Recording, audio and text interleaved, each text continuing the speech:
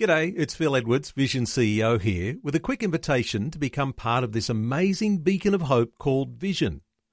Together we can put our love into action to help people of all kinds build or rebuild their lives on the truth of God.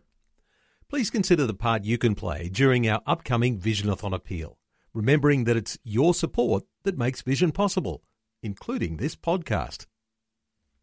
V180's word for today. Helping you live different every day. Can two walk together unless they are agreed? Amos chapter 3, verse 3. One of the reasons relationships end is because we see only what we want to see. When we care about a person, we may overlook some things about them that don't really sit well with us, but we turn a blind eye to it rather than lose the relationship. The smart thing to do to avoid a fallout in the future would be one of these two things. Number 1, discuss openly what you will and will not accept in your relationship. These things are called deal breakers. Things like abuse, disloyalty, alcohol and drug abuse, or anger and moodiness. You will become like the people you hang around with. Your loyalty should be to God first.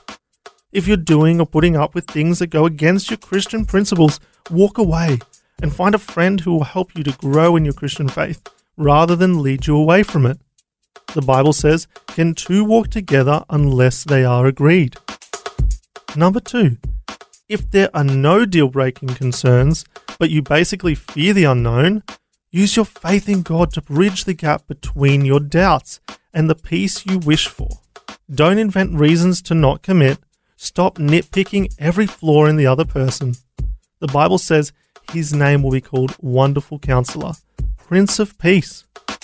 Pray together and give the Wonderful Counselor a chance to guide you in the choice of friends. The word for today, as featured in V180 magazine. Subscribe today at v180.org.au. V180. V180.